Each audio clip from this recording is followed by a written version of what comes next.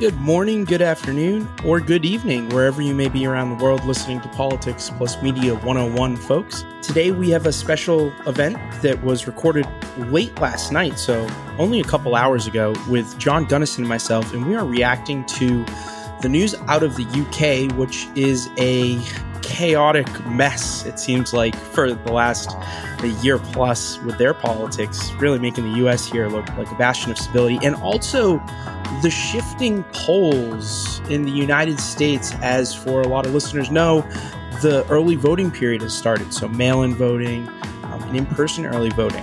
And we will get into all of that and a lot more on today's show. So Mr. Gunnison, I wanted to start with, we all are aware now that Rishi Sunak is the new prime minister in the UK. But from a US perspective, or an outsider's perspective, somebody that's not immersed in UK politics, why should this matter? And more specifically, the UK is not a global power anymore. They really seem like they're on an economic death spiral or downward spiral. I don't know if we'd categorize it as depression or recession, especially after leaving the EU. And their political turmoil has been, it feels like for an outsider, we've had a new prime minister now every 2 or 3 months. So why should we care about yet another name that may not be that long? I would probably take issue with the claim that the UK are not a global power. Certainly, the UK are a power on decline economically, soft power, politically, but they remain an incumbent power. They're one of the largest economies in the world, certainly in the top 10. They are a quite powerful military. They play a key role in U.S. alliances. And the U.S. are going to look to the UK as a key partner on the effort to support Ukraine against Russia and on the effort to confront China economically. And the difference between some of the candidates inside the Conservative Party in the UK on those matters is relevant. For anyone in Europe, it's very important not to have one of the biggest economies on the periphery turn into a complete basket case and collapse. Those in Ireland, and especially Northern Ireland, need to see the UK play a responsible, predictable role in the issues around the Good Friday Agreement and the Northern Ireland Protocol. The US looked to the UK for support on naval issues, as we've seen with the recent AUKUS nuclear submarine plan, where the UK are playing a role. The UK have joined the US in lots of joint statements and joint initiatives on matters of security. There was just a letter that was released by the UK, the USA, and I believe France, condemning Russia's claims that Ukraine are developing a dirty bomb, for example. The UK have a permanent seat on the United Nations Security Council. There's so many reasons why the UK still play an important, significant role in the world. And it's in no one's interest to have any country in the Western Alliance, let alone one as important and significant as the UK, turn into a complete basket case. We have significant instability and insecurity on Eastern Europe. We do not need the same on Western Europe. Not that the crises are similar. So, John, haven't they turned into a basket case, or is this a momentary blip? We've run through, from David Cameron, we've had Prime Minister Theresa May, we've had the infamous Boris Johnson, we've had Liz Truss for a couple months now, and now Rishi Sunak. Is this instability a momentary blip, or is it rather more serious and due to the structural issues that we've kind of ticked off of declining power, economic turmoil, and really just a set of fundamentals that nobody is really well equipped to deal with? Well, when I suggested the problem of having a basket case and a crisis on each flank of Europe, I was implicitly comparing the UK to Ukraine. Certainly the UK's situation is nowhere near as stark as that one. But I meant to emphasize the importance of having a stable and unified Western alliance in a time of emergency elsewhere in Europe. What I will say is that the UK are in long-term decline. They are in long-term economic decline. They're in long-term decline as a political actor on the global stage. And just like you mentioned, we are now on the fifth prime minister since the Conservative Party, also called the Tory Party, came into government in 2010, 12 years ago. So we've had 12 years of consecutive Tory Party rule. For the first 5 of those years, the Tory Party were in a coalition with the Liberal Democrats. So it hasn't been consecutive single party rule. However, they've had the prime minister and the chancellor of the exchequer throughout that entire period. And it's been, not to put too fine a point on it, 12 years of Tory misrule and decisions, unnecessary decisions that were taken by the Tory party leaders during this time have significantly damaged the UK's standing in the world. There's no way around that. And many times throughout this experience, it seemed as though the key figures in the Conservative Party are thinking more about internal party dynamics and internal party management than they are the greater good of the country. And that's been a really big problem.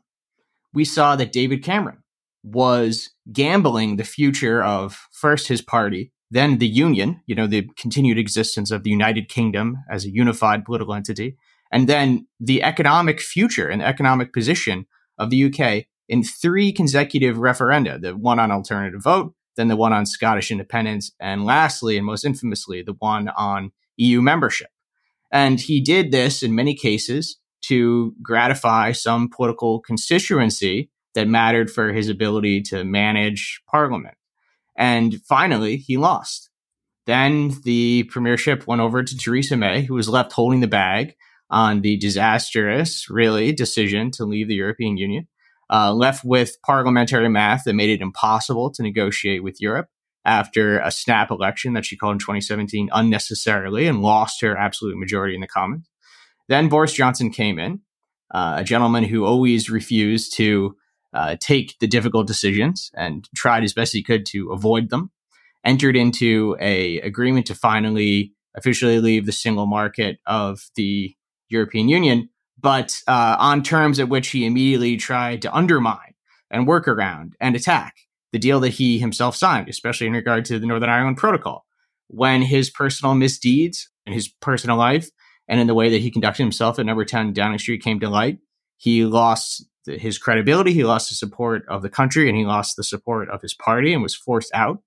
Then we had this bizarre 44-day, you said 2 months, it was actually less than 2 months, 44-day premiership of Liz Truss, a person who no one in the parliamentary party had really much faith could really do the job. In fact, there's some theories that she was put forward by Boris Johnson's backers specifically because they did not have trust that she could actually lead the country. And now we're left with Rishi Sunak to try to navigate Britain competently through a period of significant financial and economic crisis.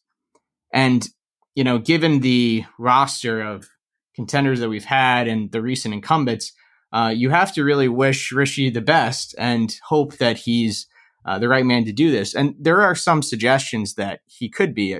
He's someone with a lot of financial knowledge and economic knowledge. He was generally seen as a serious head inside of the government, and he served as Boris Johnson's Chancellor of the Exchequer, which is the equivalent of the Finance Secretary. And he's a lot less focused on playing the political game than he is on running the government, which is what the UK have been missing for all this time. So picking up on that, so Liz Truss was largely undone by her foolhardy economic policies that the silly minds of folks on the conservative side here in the United States, like Larry Kudlow, were praising. And you never want Larry Kudlow to make a declarative statement around your name in favor of you, because once he does, it seems like to be the death knell, because then a whole cascade of horrors is about to come down on you, like him, infamously explaining that the pandemic was over when he was working for Trump in 2020 and that there wouldn't be economic consequences. And then obviously the pandemic got to its worst point and the markets crashed. But more seriously, is there any grand policy initiative that we should be looking out for from Sunak and his administration? Or is this really just let's get back to stability? This gentleman is promising stability as opposed to shaking things up vigorously? Well, Larry Kudlow's praise for the Liz Truss, Kwasi Kwarteng mini budget is revealing, because Liz Truss and Kwasi Kwarteng, her chancellor, are much like Kudlow. They were people who looked to Thatcherite, Reaganite, libertarian supply-side economics from almost a theocratic perspective, theological perspective, I should say. They look to it as dogma rather than as a set of tools that could be applied in the appropriate circumstances to achieve policy outcomes. This was a period in which libertarian orthodoxy was completely inappropriate, as Britain are facing a significant financial crisis. Their inflation in Britain is over 10%, much higher than it is in the United States.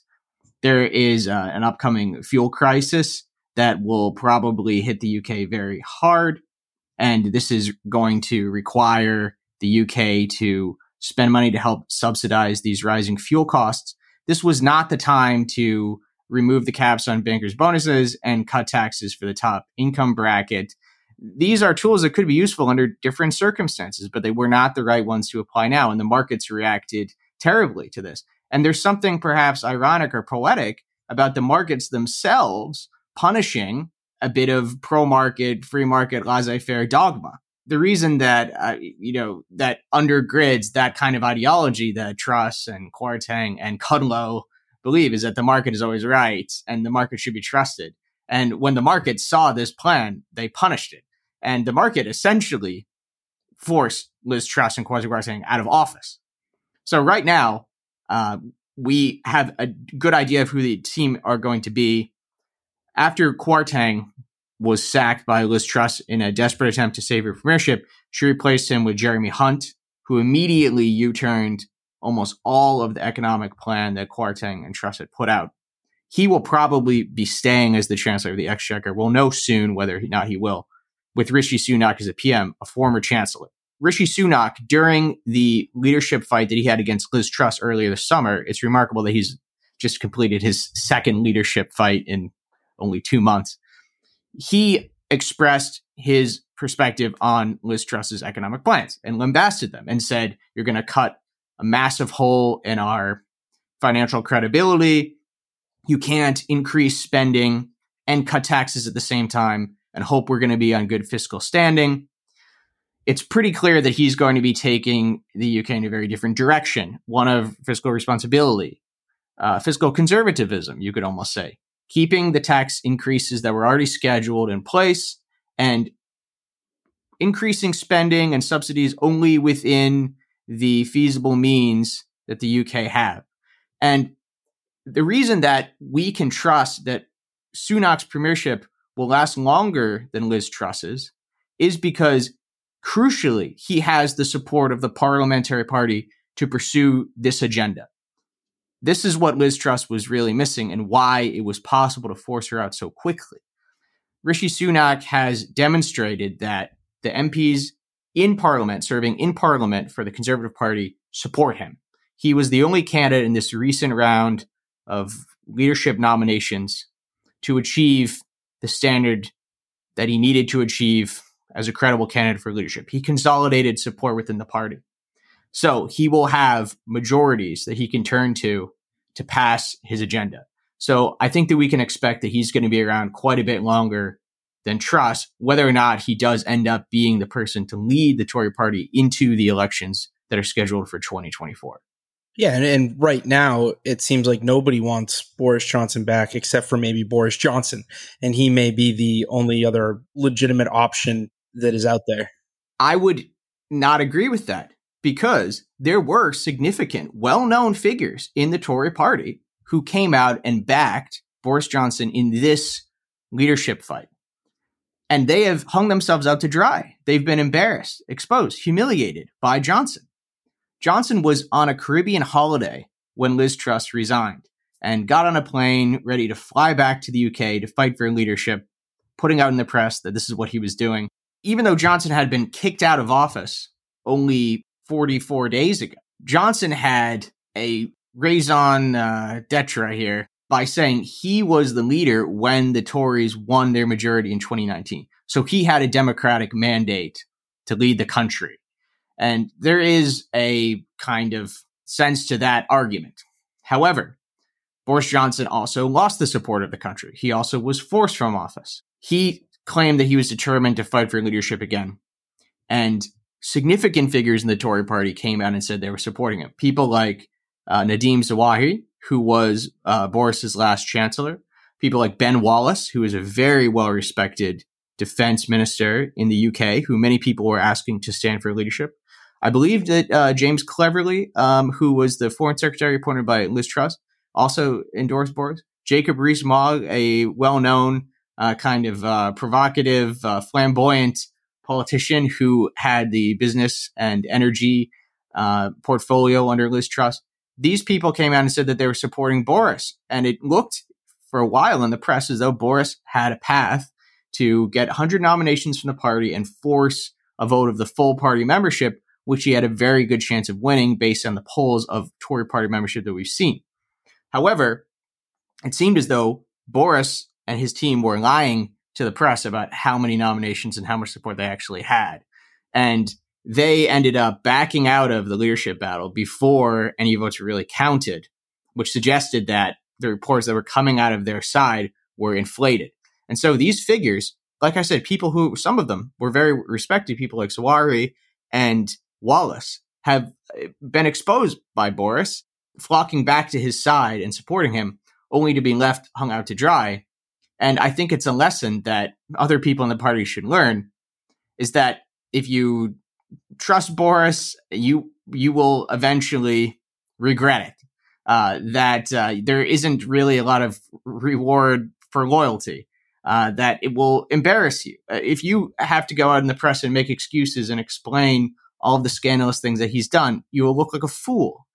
And it does remind you in that sense, even though Boris and Donald Trump are quite different, of that dynamic. Yeah, Trump is significantly worse. So I guess the last part of this, I don't even know how to describe it. It feels like I'm interested in what is happening in the UK, similar to an onlooker who's interested in the car crash on the other side of the highway, just because of almost how grotesque it seems and how disorganized it is, and how it's not the United States political system that is experiencing this at the moment. But I guess looking forward, so obviously, John, after all of this turmoil, the Labour Party has shot up in the polling, and it's really been an inflection point. But as we tell people, when I'm asked about U.S. elections in November of 2022, in a couple weeks here, but about 2024, I say this is ridiculous. There's nothing. There's no amount of predictions that we can make about what's going to happen in 2024. It's just way too far off. Is there anything that we can glean from what is happening now, from the massive shift in public perception of the two parties, really the Tory party that's led up to all of these changes in the polling, right now, that we can take from 2024? Is there any fundamentals or predictions that we can make? I do have an answer to that question. But first, I want to address something else that you mentioned at the beginning of your comment there, which is that we pay attention to the UK because it's interesting.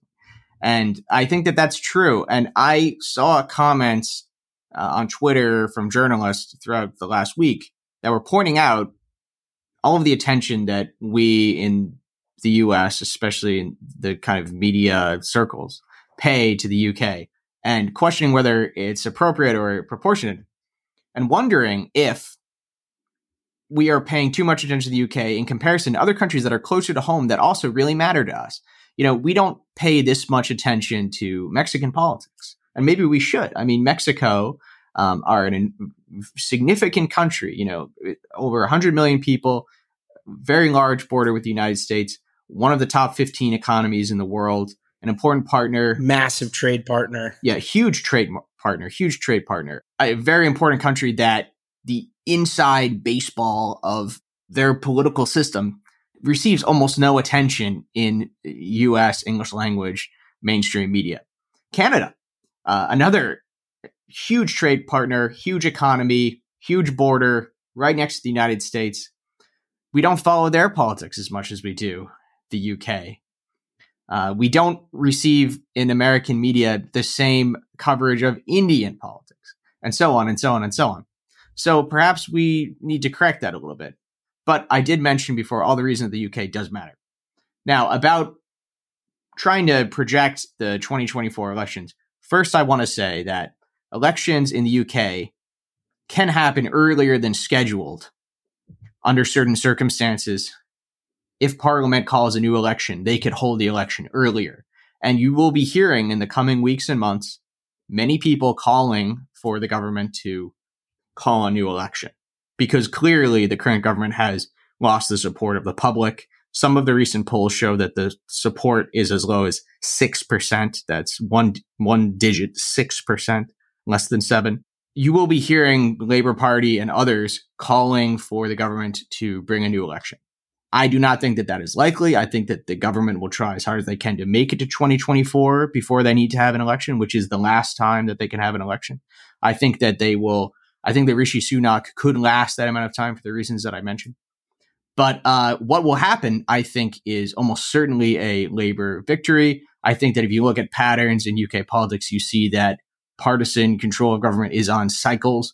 For example, the Labour government that preceded the period of Tory party rule lasted 13 years from 1997 to 2010. We're now about to hit 13 years of Tory party rule. It's time for them to leave power. I think looking back at this grand scope of period in which they were in power, like I described, from Cameron onwards, they've really made a mess of things. And I think that the public are coming to a pretty clear consensus on that. The leader of the Labour Party is someone who's respected, credible, mainstream, unlike his predecessor, Jeremy Corbyn. This is Keir Starmer. I think lots of people who could never vote for Corbyn are happy to vote for Starmer. I think that the Labour Party are proving that they can be a governing party for the country. The Brexit issue is much less polarized and kind of behind us in a lot of ways. It really looks like Labour will win whenever the next election is held.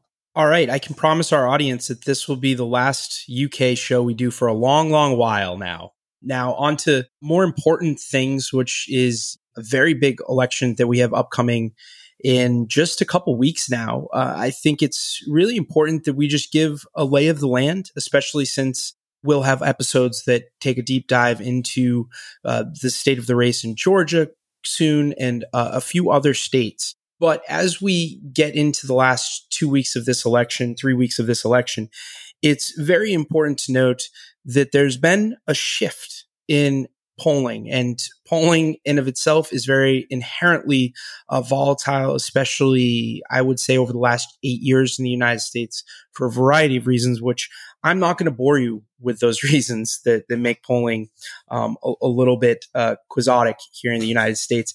But that is to say, on October 6th, there's something called the generic congressional ballot, where you have a question that asks potential voters, whether it be registered voters or likely voters, who would you rather support for a seat in Congress, a Republican or a Democrat? And on October 6th, according to Real Clear Politics, which it's a poll aggregator, so it takes a bunch of different polls and mashes their numbers together.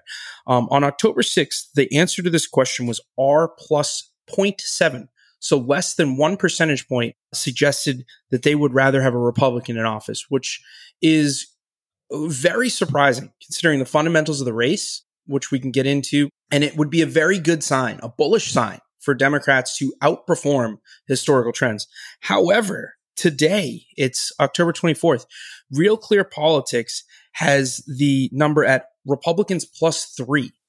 So while it's a 2.3% shift, that shift has happened in 18 days. That is a massive shift, especially since we're getting closer and closer and closer to the election.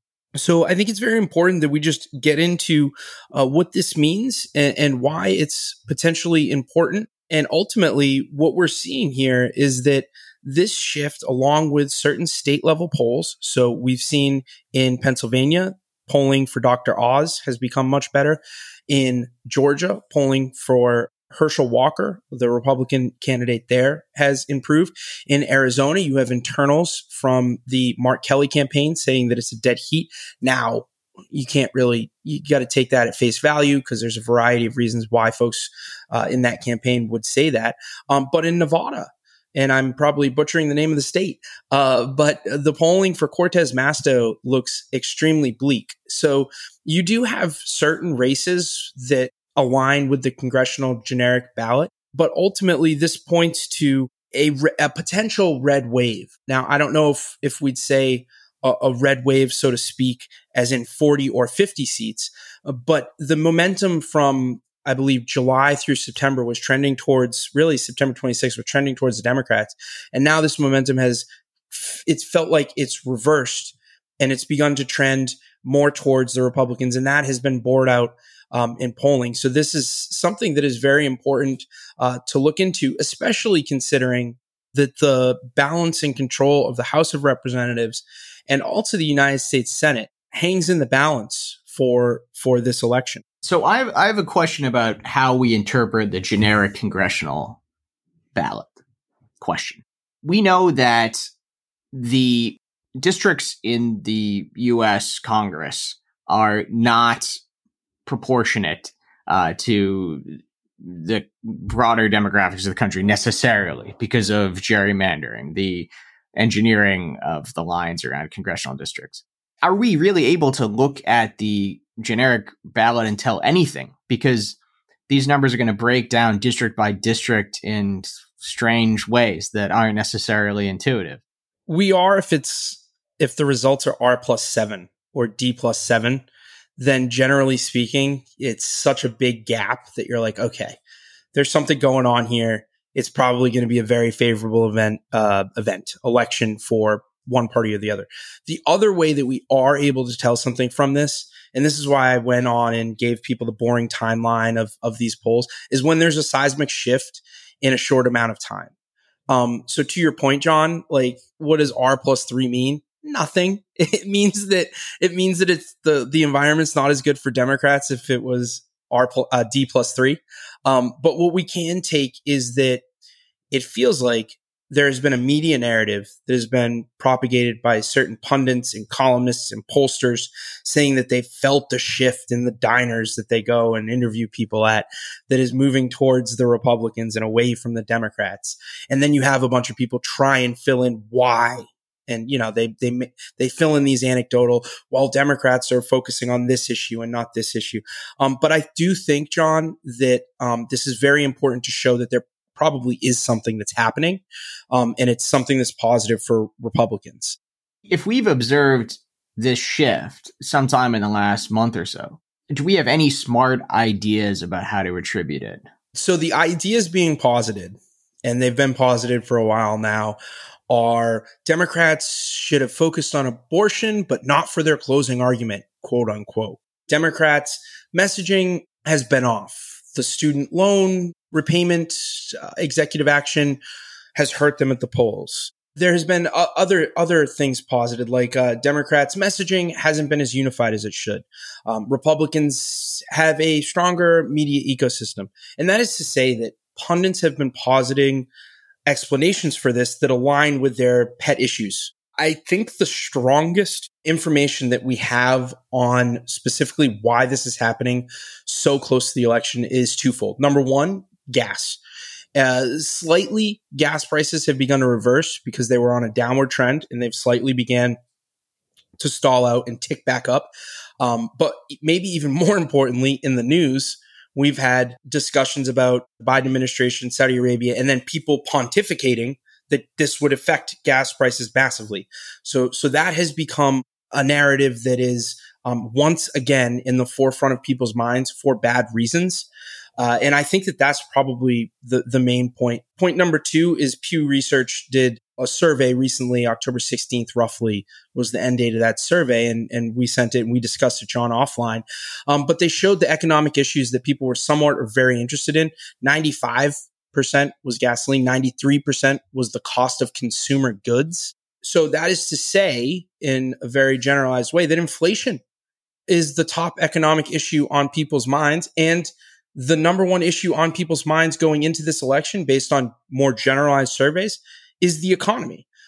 So that is a bad thing for Democrats. And then the last thing, John, is I think people are now, they've gotten their ballots. I don't know if you've received one in the mail in Massachusetts, but we have here in Washington, D.C., we did a week ago or so. So that means that people are now focused on the election and they're focused on more so who they're going to vote for. And I think because the economy is at the top of people's minds and that we're getting now closer and closer to the election, that this is the biggest reason to explain the large and late shift, other than the other thing that could possibly be going on, which is when you have shifts like this, it could potentially be attributed to the way that the pollsters are weighting these surveys or polls.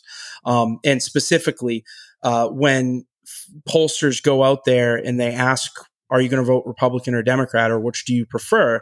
They don't just take all of the answers that they receive evenly, and that's how you get your percentage. What they do is they normalize these responses to fit demographics, but also, not only that, they normalize these responses to fit a projected turnout. So the pollsters are guessing on which party is going to have a specific rate of turnout. I think that it's a good theory that inflation is the biggest issue. It's certainly something we've heard about a lot. And like you said, there's polling data to support that claim. It is kind of interesting to think about the bigger picture where, as we know, inflation is a pretty big problem in the United States, but compared to many other economies, it looks like we're actually doing all right. And funny enough, the value of the US dollar in the international currency exchanges has actually increased a lot. So you wouldn't necessarily look at the big picture and think that the US is doing particularly badly on inflation.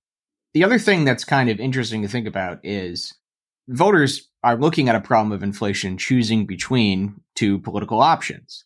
And I'm not sure if I'm not reading probably as much about US campaigns as you are, Justin, but I actually haven't really seen a lot of discussion in the media that I've been reading about what the two different parties are offering differently in regard to inflation.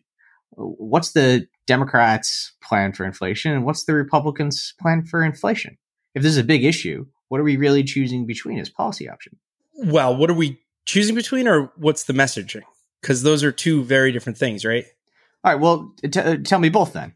I think what we're choosing between is Republican gridlock. So the argument would be, and this fits into their messaging, that there'd be less spending, and somehow that would be the magic bullet to cure inflation. Kevin McCarthy's plan, ironically, a lot of aspects of it feels similar to Liz Truss's economics. So maybe not the best policy for the moment that we're specifically in.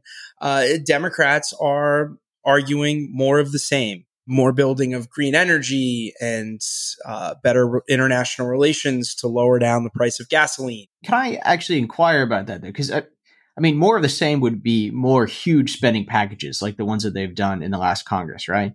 Because we've seen huge spending packages that were coming out of the pandemic. Are they actually promising that? Are the Democrats in their campaigns promising that they would do another, huge tranche of stimulus, for example? I don't think they are they? And I don't think that's what we would get if we elected them. More of the same being more of the same for the inflation messaging that they have been using for the last couple of months, which has been muddled.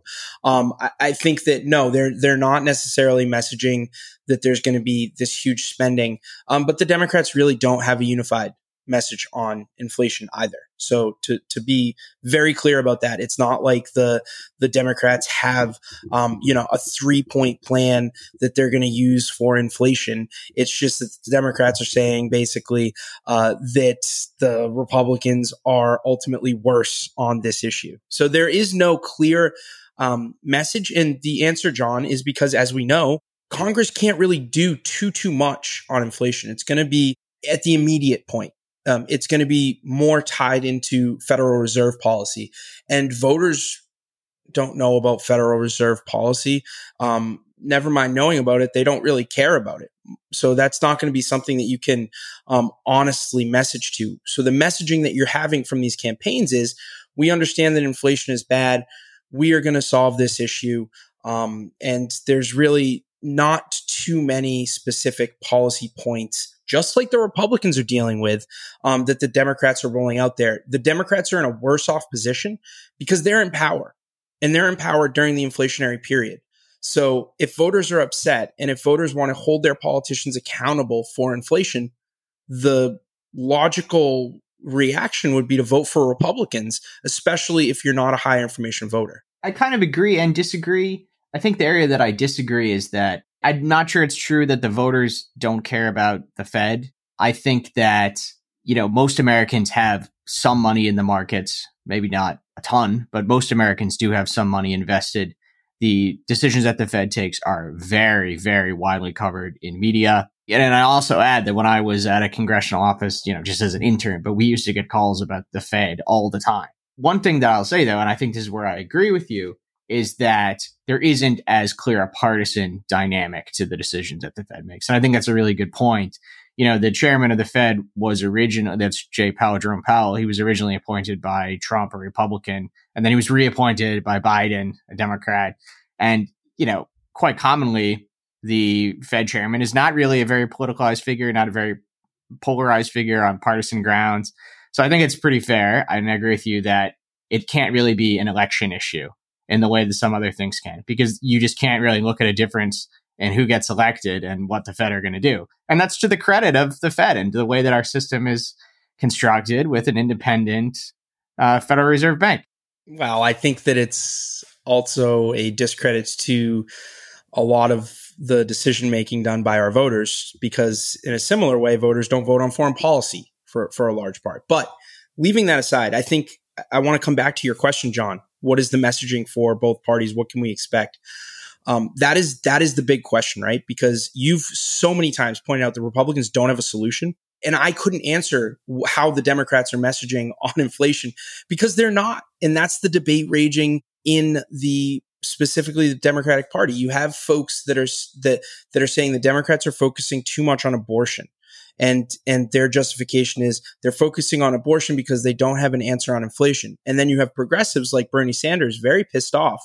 You have former campaign manager for Elizabeth Warren, Max Berger, come out and say, that Republicans are probably winning on the inflation issue because Democrats don't have a unified message.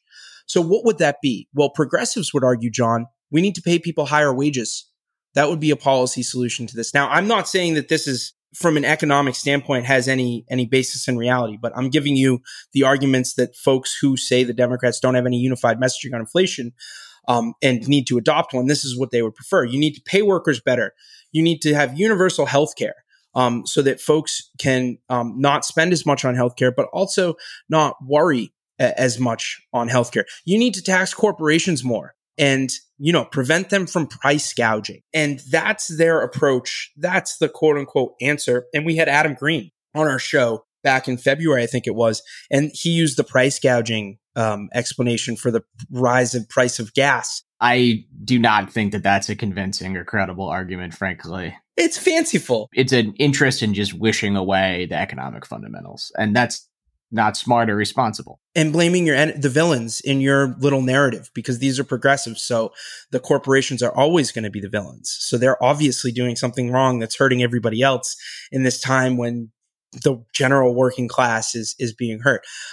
So that's the answer, John. And I wish I had a better answer for you so I could sound like I had the solutions. I don't have the solution to this problem. I think that what you said has a lot of truth to it, which is that in lieu of a policy plan about inflation that's really explicit and well communicated from either of the two parties, what we're seeing is negative partisanship and a kind of pendulum reaction against the incumbents for a current situation in the economy.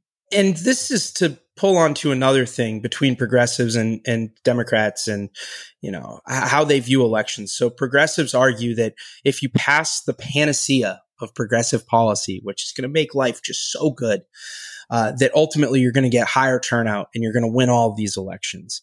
And other folks who are, their emotions are less wrapped up. They're less ideologically rigid. They're not necessarily pushing an agenda to advance their policies and are trying to look at things objectively through elections. Say, hey, folks don't vote on what you've just given them. They vote on the current state of things. So inflation, the economic standing, things in their own life, how they're doing, but also the future. Well, what can you do for me in the future if you've just done all of these things and you're not promising a bunch of new high spending progressive policies? Why should I vote for you? And I think that this election will really put to rest the argument when you're looking at campaigns of, does passing a bunch of overly popular policies lead to a surefire electoral victory in the next election? Because the Democrats have done a lot of progressive things. You've just said it, John. I think you qualified it as big spending plans. The bipartisan infrastructure bill has a ton of solid policies that are supported by 60-70% of the public, replacing our water infrastructure so people have clean drinking water, installing green electric vehicle charging stations across the nation, giving rebates, climate change, rebuilding roads and bridges and airports. We have the Inflation Reduction Act, which is massive for climate change things, but also for reducing the prescription price, the drug prices that folks are facing, and a whole host of other things. The Democrats have also done student loan forgiveness, which is now caught up in the courts. But these are just a few things. I'm sure you can probably rattle off some more that I'm just forgetting off the top of my head. Yeah. I mean, other stuff that I would add to that. I mean, these aren't necessarily in that category of the big ticket spending items, but, the CHIPS Act is a pretty big deal. It transforms the way that the global semiconductor market is going to operate. And championed by Progressive Ro Khanna. And also, the Biden administration have taken some pretty aggressive executive administrative actions to limit China's access to semiconductors. That's going to be a big deal down the road. There's the gun control bill, which is the first time that was achieved in a long time. It's a very modest step, but still, in the world that we're in the U.S. with gun control, any step it matters. John, politics, any step in anything matters in the world we're in politics, in the divided, polarized. Yeah, I think also, a lot of people are going to look at the recent announcements about marijuana as being significant. The withdrawal of Afghanistan, because we've forgotten. Yeah, and the support for Ukraine, the alliance management in Europe, which has been, I think, quite successful. Alliance management in the Middle East has not been successful at all. It's been a disaster. But in Europe, and to a large extent in Asia Pacific, the alliance management has been excellent. Coming back to the major challenge for campaigns, I think something that you're kind of implying and getting close to hitting on, but I think that we should really kind of draw out and bring attention to, is that the real fundamental challenge here is trying to run a national campaign when this election is really quite localized. So the U.S. House elections that happen every 2 years are meant to be national races. That's the way the system is designed, that every single U.S. House district is up for election every 2 years. So you run a national campaign. But it doesn't really work that way now because of some of the stuff we were talking about before with regional sorting of voters and gerrymandering. We've ended up with only, 40, 50, maybe a little bit more than that, districts that are really competitive, that are really up for grabs. So this question about, base turnout versus trying to reach the stereotypical voter in the diner, it's these 40 districts that are going to decide partisan control of the House. So those are the people that you really need to speak to, for better or worse. Frankly, for worse, from the Democratic, small d Democratic perspective. You want all the voters to matter in a democracy, but we're in a situation where some voters matter a lot more than others. And in the Senate, it's even more stark. And the Senate, it wasn't designed at all to be a national election, really, ever. It is state-by-state elections, and only a third of the Senate seats are up. So these are even more localized and state-specific. And we've got a handful of states. It's actually, this year, it's quite a big number that are competitive. But these are specific states that matter. So these theories about how best to win an election are kind of a little bit misplaced, because if you want to win this election, it's not about your national grand strategy. It's about how your strategy is playing in these specific geographic and demographic environments, local ones. So I would quibble. I'd say 60 seats in the House, right? Yeah. I mean, I was looking to you to give me the number. I thought you would know more than me. No. I agree with everything you're saying. Out of 435, there's about 60, and somebody would say 70 or 50. But, basically, you'd expect in a massive wave election, 45 seats to change balance. And then you'd have, maybe 10 or 15 within the margin of 5 points. But to your point, John, that is to say, I'm not going to do the math off the top of my head, but 60 out of 435 shows you that not all 435 necessarily are that important. But also, you made a very counterintuitive point that many in the audience may not value. It was very important that you pointed this out. The House districts, which are roughly 750,000 voters, versus the Senate elections, which are up to tens of millions of people in a state. The House districts are more nationalized, which makes no sense compared to a Senate race. And, obviously everything is super local and the local dynamics really matter. But you're going to have, for example, in a Senate race or a House race, the House strategy could be much more aligned with the national messaging. And you're going to have a House candidate or incumbent be much more likely to go on national TV even than a senator. And that is because of everything that you just outlined. So I think it's very important. Like when we're talking about this, we just overgeneralized the national sentiment in the issues that we're facing.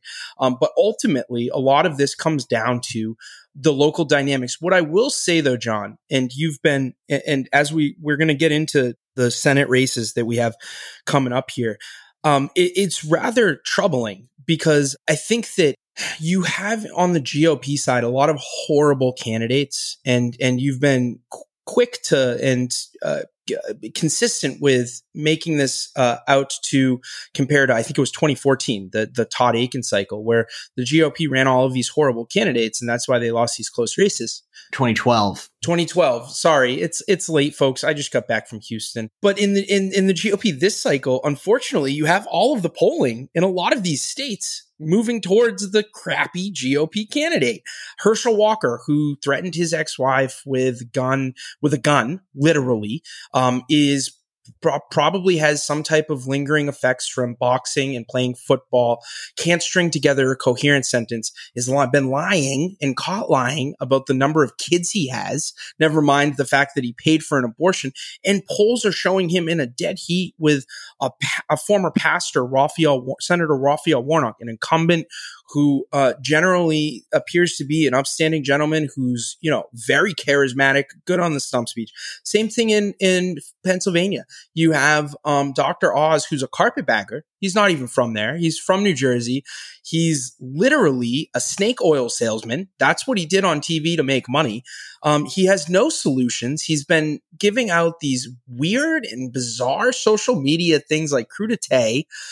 He just hosted a medical panel on the opioid crisis. And for our listeners around the country, that's a very big thing, not only for me personally with my father and my family history, but also people in Pennsylvania and New Hampshire and Ohio.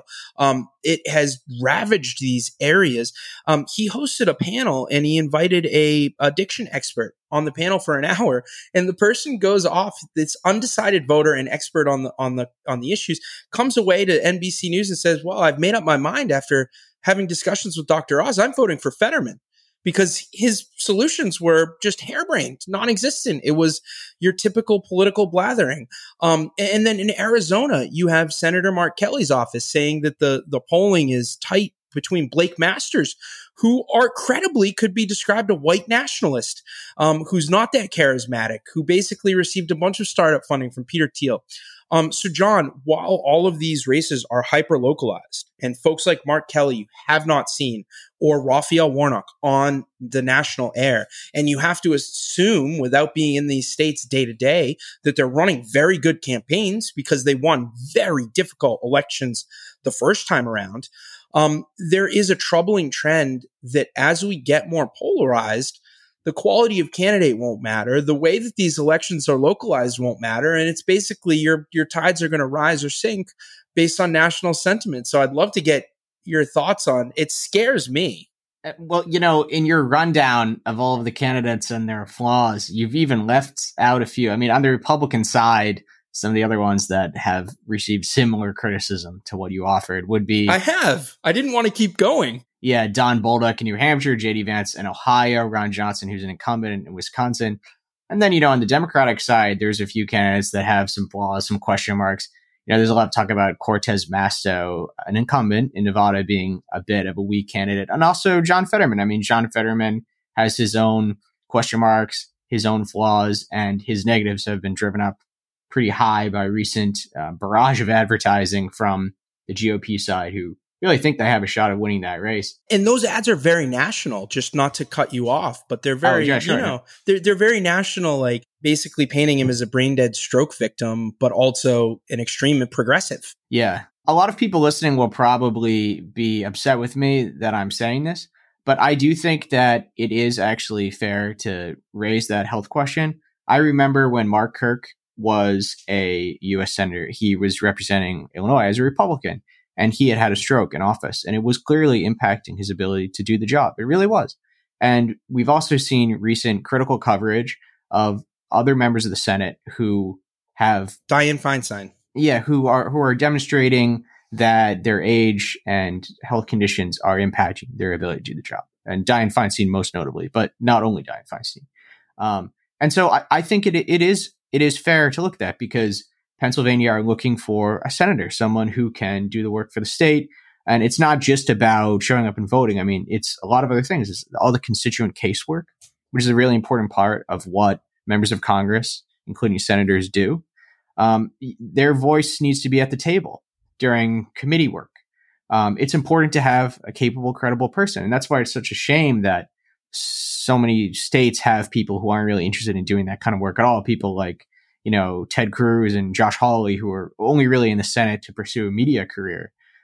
You need to have someone at the table who's representing you. And I am concerned, I mean, on behalf of all of those voters, that if they have a senator who's in a really serious health condition, that will impact their ability to be represented to the fullest ability of their senator. So I think that matters. I think it's a fair thing to write.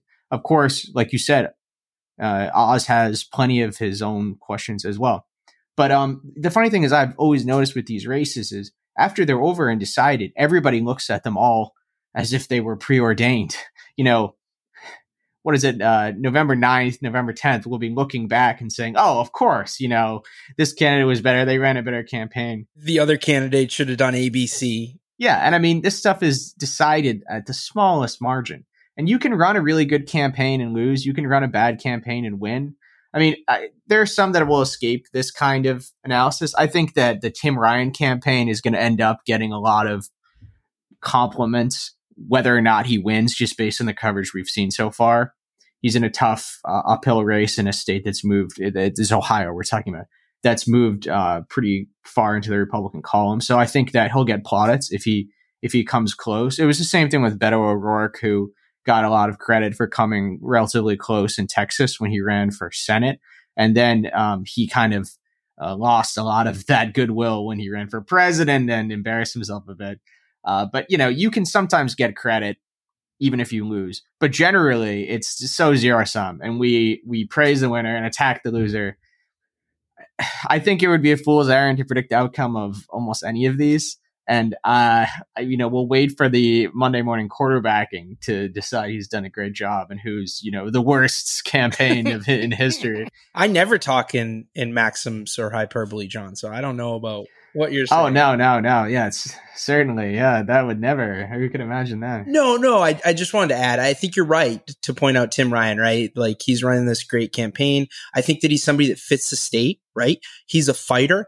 And for everybody listening, his message, having followed this campaign, is not only is he great at just trolling J.D. Vance, but his message is basically, he comes off as very brash, not too polished, like not like he's a Harvard educated person or anything like that. But then he uses that brashness and that, legitimate, working class persona to say, I'm going to fight for you as workers. And one of his big issues is unions. And that plays into inflation. So like it's a go ahead. Oh, no, not to interrupt you, but another thing that he's emphasized is his career as an American football player. I suppose he's not alone in that, because we've got Herschel Walker, who that's almost his only stake as a candidate. But Tim Ryan has been able to lean into that and play that up, which makes him different from JD Vance, who's, like a venture capitalist and Yale lawyer. So I think that, in a state where, athleticism and sporting prowess are certainly a proud thing, that's helped him. I think there was an incident that happened during the campaign when Vance scheduled a big rally at a day when the Ohio State college football team were having a big game. And Ryan was kind of running ads showing him playing football and mocking Vance for not really knowing much about the sport. So that's something that Ryan has been able to play up. And it puts him in the same group as Herschel Walker. Well, for that reason, these are the American football players who are running for Senate. They're dissimilar in many other ways, but they have that in common. Just to bring this back, we're not going to make any predictions here, but to bring this back, there has been some national attacks on these Democrats. Like for every race we've just talked about, they're in the Senate, mind you, John, but the Republicans have been saying they're going to do Nancy Pelosi's bidding.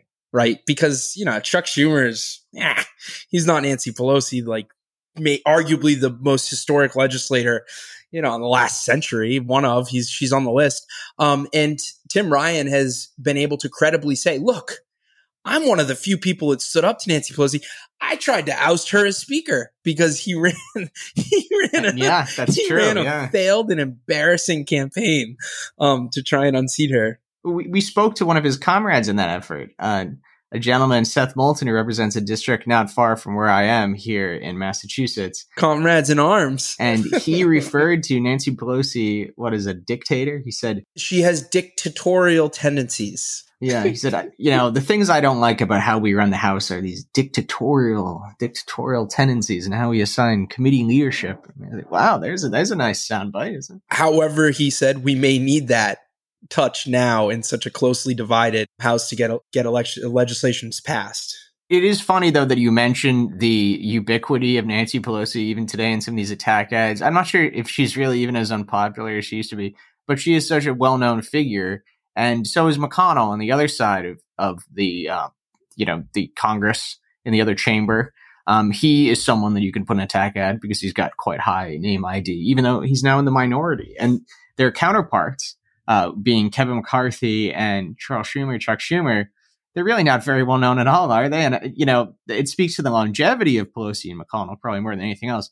But it also does say something about their stature, doesn't it? And their acumen, I would argue, not to, especially in the case of McCarthy. There was a video during the January 6th hearing, and it's a video of what's going on in this closed room, and you have Nancy Pelosi on the phone with the Vice President of the United States imploring the National Guard to be sent in, and out of the corner of the video, you hear Chuck Schumer say, "I was just on the phone with the VP-elect." And then somebody else you hear say, "Okay, Chuck, thanks." And it's like that encapsulates the relationship. Speaking of the VP-elect, someone with a really important role in the response to the attack on the Capitol. I guess we're kind of veering off and talking the election. Well, maybe not so much. But just because you mentioned McCarthy, I mean, for me as a voter, as a citizen, I'm a little bit concerned about what's going to happen with him as the Speaker of the House if the Republicans win the majority in the House, which they're expected to do pretty broadly. It's a bit of a nightmare imagining how he's going to try to manage the House. I mean, he did an interview with Jake Sherman at Punch Bowl, and he said openly that he is actively planning to hold the debt limit or the debt ceiling hostage and, risk a U.S. default in an effort to get the U.S. to cut Medicare and Social Security benefits. And it's remarkable that somebody would say this in the middle of a campaign. I'm a little surprised that it hasn't become a bigger story because people, have a lot of stake in Social Security, in Medicare, and in the standing of the U.S. and global economy. Because this would be an act of sabotage, not just for the U.S., but for the global economy. The last time this happened, the U.S. lost points on its credit rating. And he's saying that he's going to do this. And when you look at the way that McCarthy approaches politics and policy, it's funny, we started this conversation talking about the UK Tory party, because I told you this offline, but Kevin McCarthy is, without question, the American that reminds me the most of the people who are leading the UK Tory party. So of Liz Truss. Well, yeah, I mean, not just Liz Truss. When I was kind of giving the narrative about how we got to where we were over 12 years of Tory rule, I was talking about how many of these figures, from David Cameron to Theresa May to Liz Truss, they had to make their decisions based on the management of the parliamentary party caucus. And this was coming, in many cases, ahead of the national interest. And this is what I see with Kevin McCarthy, where his focus is just 100% on managing the caucus and trying to get the position of Speaker of the House without really an idea of what he wants to do with it, just so that he can have had the prestigious job. And it's all just about how he can get there and hold together and cobble together and placate all these different groups that he has to manage in the caucus. There isn't a vision for the country.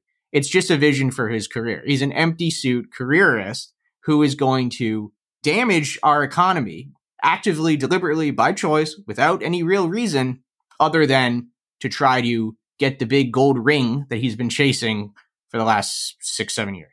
And I would say that they're polar opposites, Nancy Pelosi and Kevin McCarthy, right? She uses an iron fist to get her caucus in line, and ultimately her guiding principles are policies. I would argue Mitch McConnell, whether I agree with him or not, his guiding principles are policies or judges or these greater ideals that he will believe will shape the country. But Kevin McCarthy, I think you just hit the nail on the head. He is an empty suit, and he may have a tenure that rivals Liz Truss's if he is indeed even the next leader of the House. Just to wrap this back into what we were saying about these elections and how everything matters at the end of the day. I would argue that's another way of saying nothing matters at the end of the day in these tight elections. But really, to be put a fine point on this, if the Republicans, it really does depend, this trend that we're seeing. I think that no matter the trend, it's likely the Republicans take the House. But if the margin that the Republicans take the House by is extremely narrow, if it's only 20 seats, which means that Kevin McCarthy only has like a 10 or 11 seat advantage, that puts his position in a much more precarious light, where he may be more beholden to the Looney Tunes, the Marjorie Taylor Greens, the Lauren Boeberts, because that means they'll only need to create a group of 12 to completely determine what they do. And his priorities, John, are, like you said, potentially holding the debt limit as legislation negotiations hostage for, some real political messaging, but also it's to impeach people. It's to impeach Merrick Garland. What is, if we set up the precedent that we're going to start impeaching the top law enforcement official in the United States just because the political party in power changes in the House, that's insane. So this is serious stuff. Even if you're looking at these elections from the perspective of being a Republican or Democrat, the margins in these races truly does matter. So I did want to just put a fine point on that. Yeah, I mean, the idea about impeaching Merrick Garland, it's hard to find any kind of credible complaint you can make about Merrick Garland. I mean, this has been a real model, not 100%, but much more than we've seen since at least Janet Reno in the 1990s, of insulating the Department of Justice and its leadership from political pressure. People should be very satisfied with that. And really to the credit of this administration that they've managed this, because Democratic and Republican presidents in the last 20 years have chosen to bring in an attorney general that was very close to the White House, and it's created problems for all of them. We're talking about what would happen in a Kevin McCarthy House with a narrow majority. Like I said, it's just reminding me back over in the UK of Theresa May's government after 2017, when she didn't have an absolute majority and she had to rely on this coalition and supply arrangement, or confidence and supply arrangement, with the Democratic Unionists of Northern Ireland. It becomes unmanageable. It becomes unmanageable. And, you're talking about the the priorities of these leaders. And, you mentioned McConnell, and I'm sure many of our listeners won't be happy to hear me compliment McConnell, but really, to his credit, in the last Congress, he's demonstrated that he has the credibility and the stature to put policy first in a lot of cases. I mean, with McConnell, there's always a bit of maneuvering, and the way that he approached the infrastructure bill and the CHIPS bill, it kind of seemed like he wanted to only, offer his full support if he knew that Democrats were going to pursue other things. There was still a bit of horse trading, but we saw him back a number of big ticket items that he didn't have the support of his full caucus on, because he believed that they were the right policy direction for the country. And he was able to do that without his position as the leader in the Senate really being questioned, because he had the credibility and confidence of his caucus. McCarthy doesn't have that. And he also, like we were saying, he doesn't appear to have any real convictions about what the right thing to do is anyway. So I'm very concerned about what's going to happen if he ends up as the Speaker of the House. And not to really lather on the plaudits for Mitch McConnell, but he at one point was viewed as Nancy Pelosi. And he was viewed in a precarious and tenuous position in the Senate because he was getting attacked by these, rabble rousers. But I do want to just say that there has to be horse trading, Mr. Gunnison, and for our audience, because how do you think he maintains this position of relative stability in his party? It's working with the other leaders and telling them that, he's going to advance their priorities. So, but at the end of the day, like you said, he told folks if they wanted, that he supported the bipartisan infrastructure bill, that he supported the CHIPS bill. He could have torpedoed gun legislation at any turn. He could have torpedoed a significant portion of the large pieces of accomplishments that we just listed off 20 minutes ago that the Biden administration was able to get through. So that is very different than McCarthy. Yeah. And just like you said, let's not soft pedal it at all. He did build up this credibility through decades of work as a fierce and committed partisan, holding a knife behind his back and being willing to use it, often obstructionist. But even throughout that period, we had the sense that he was doing this for a policy end, right? A greater good from his eyes. From his perspective, which yes. I'm sure many of our listeners would not agree with those priorities, not agree with those values. But we can tell that there is a real goal for McConnell. There was a real aim that had to do with the direction of the country. He was very focused on judiciary and for specific ideological and political reasons. And he focused on it and he followed through and made it happen, but with a very patient effort over a long time. We really don't see anything like this with McCarthy. The through line wasn't just career for McConnell. And you and I are well aware, and our listeners are well aware of what he did with the Supreme Court with the obstruction and Merrick Garland. And that was very, very, very, very bad. However, I fear that we're so polarized and that the religious right is turning into the Marjorie Taylor Greene and Lauren Boebert right, that like the Democrats rue for the days of George W. Bush, because now we have Donald Trump, we're potentially at the point where in 10 years, 15 years, you may have Democrats rue for the day when we had legislators like Mitch McConnell, which if you say that to progressives, I might get punched in the face.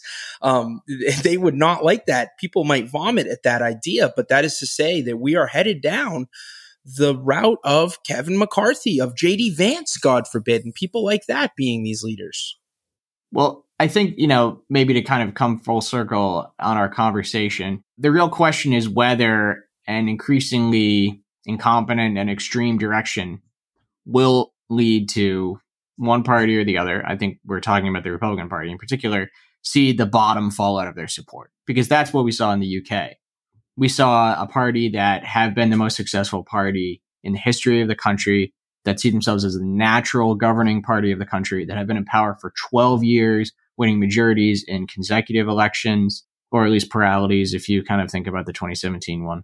We've seen them go down to 6% in support because the public looked at the offer and looked at the product and said it's not good enough. And the question is whether that's even really possible in the United States, or whether there is a floor of support of something like 35% that no party can ever get under, whether or not they lead a terrorist attack against the Capitol, whether or not they tank the economy, whether or not they lead us into a disastrous war, whether or not there's a corruption scandal so comprehensive, it takes any question of moral standing out of the picture. It's hard to see what anyone could do after the presidency of Donald Trump to get below that floor of 35% support that both parties seem to have. And that maybe is what makes us different from the UK and some of our peers.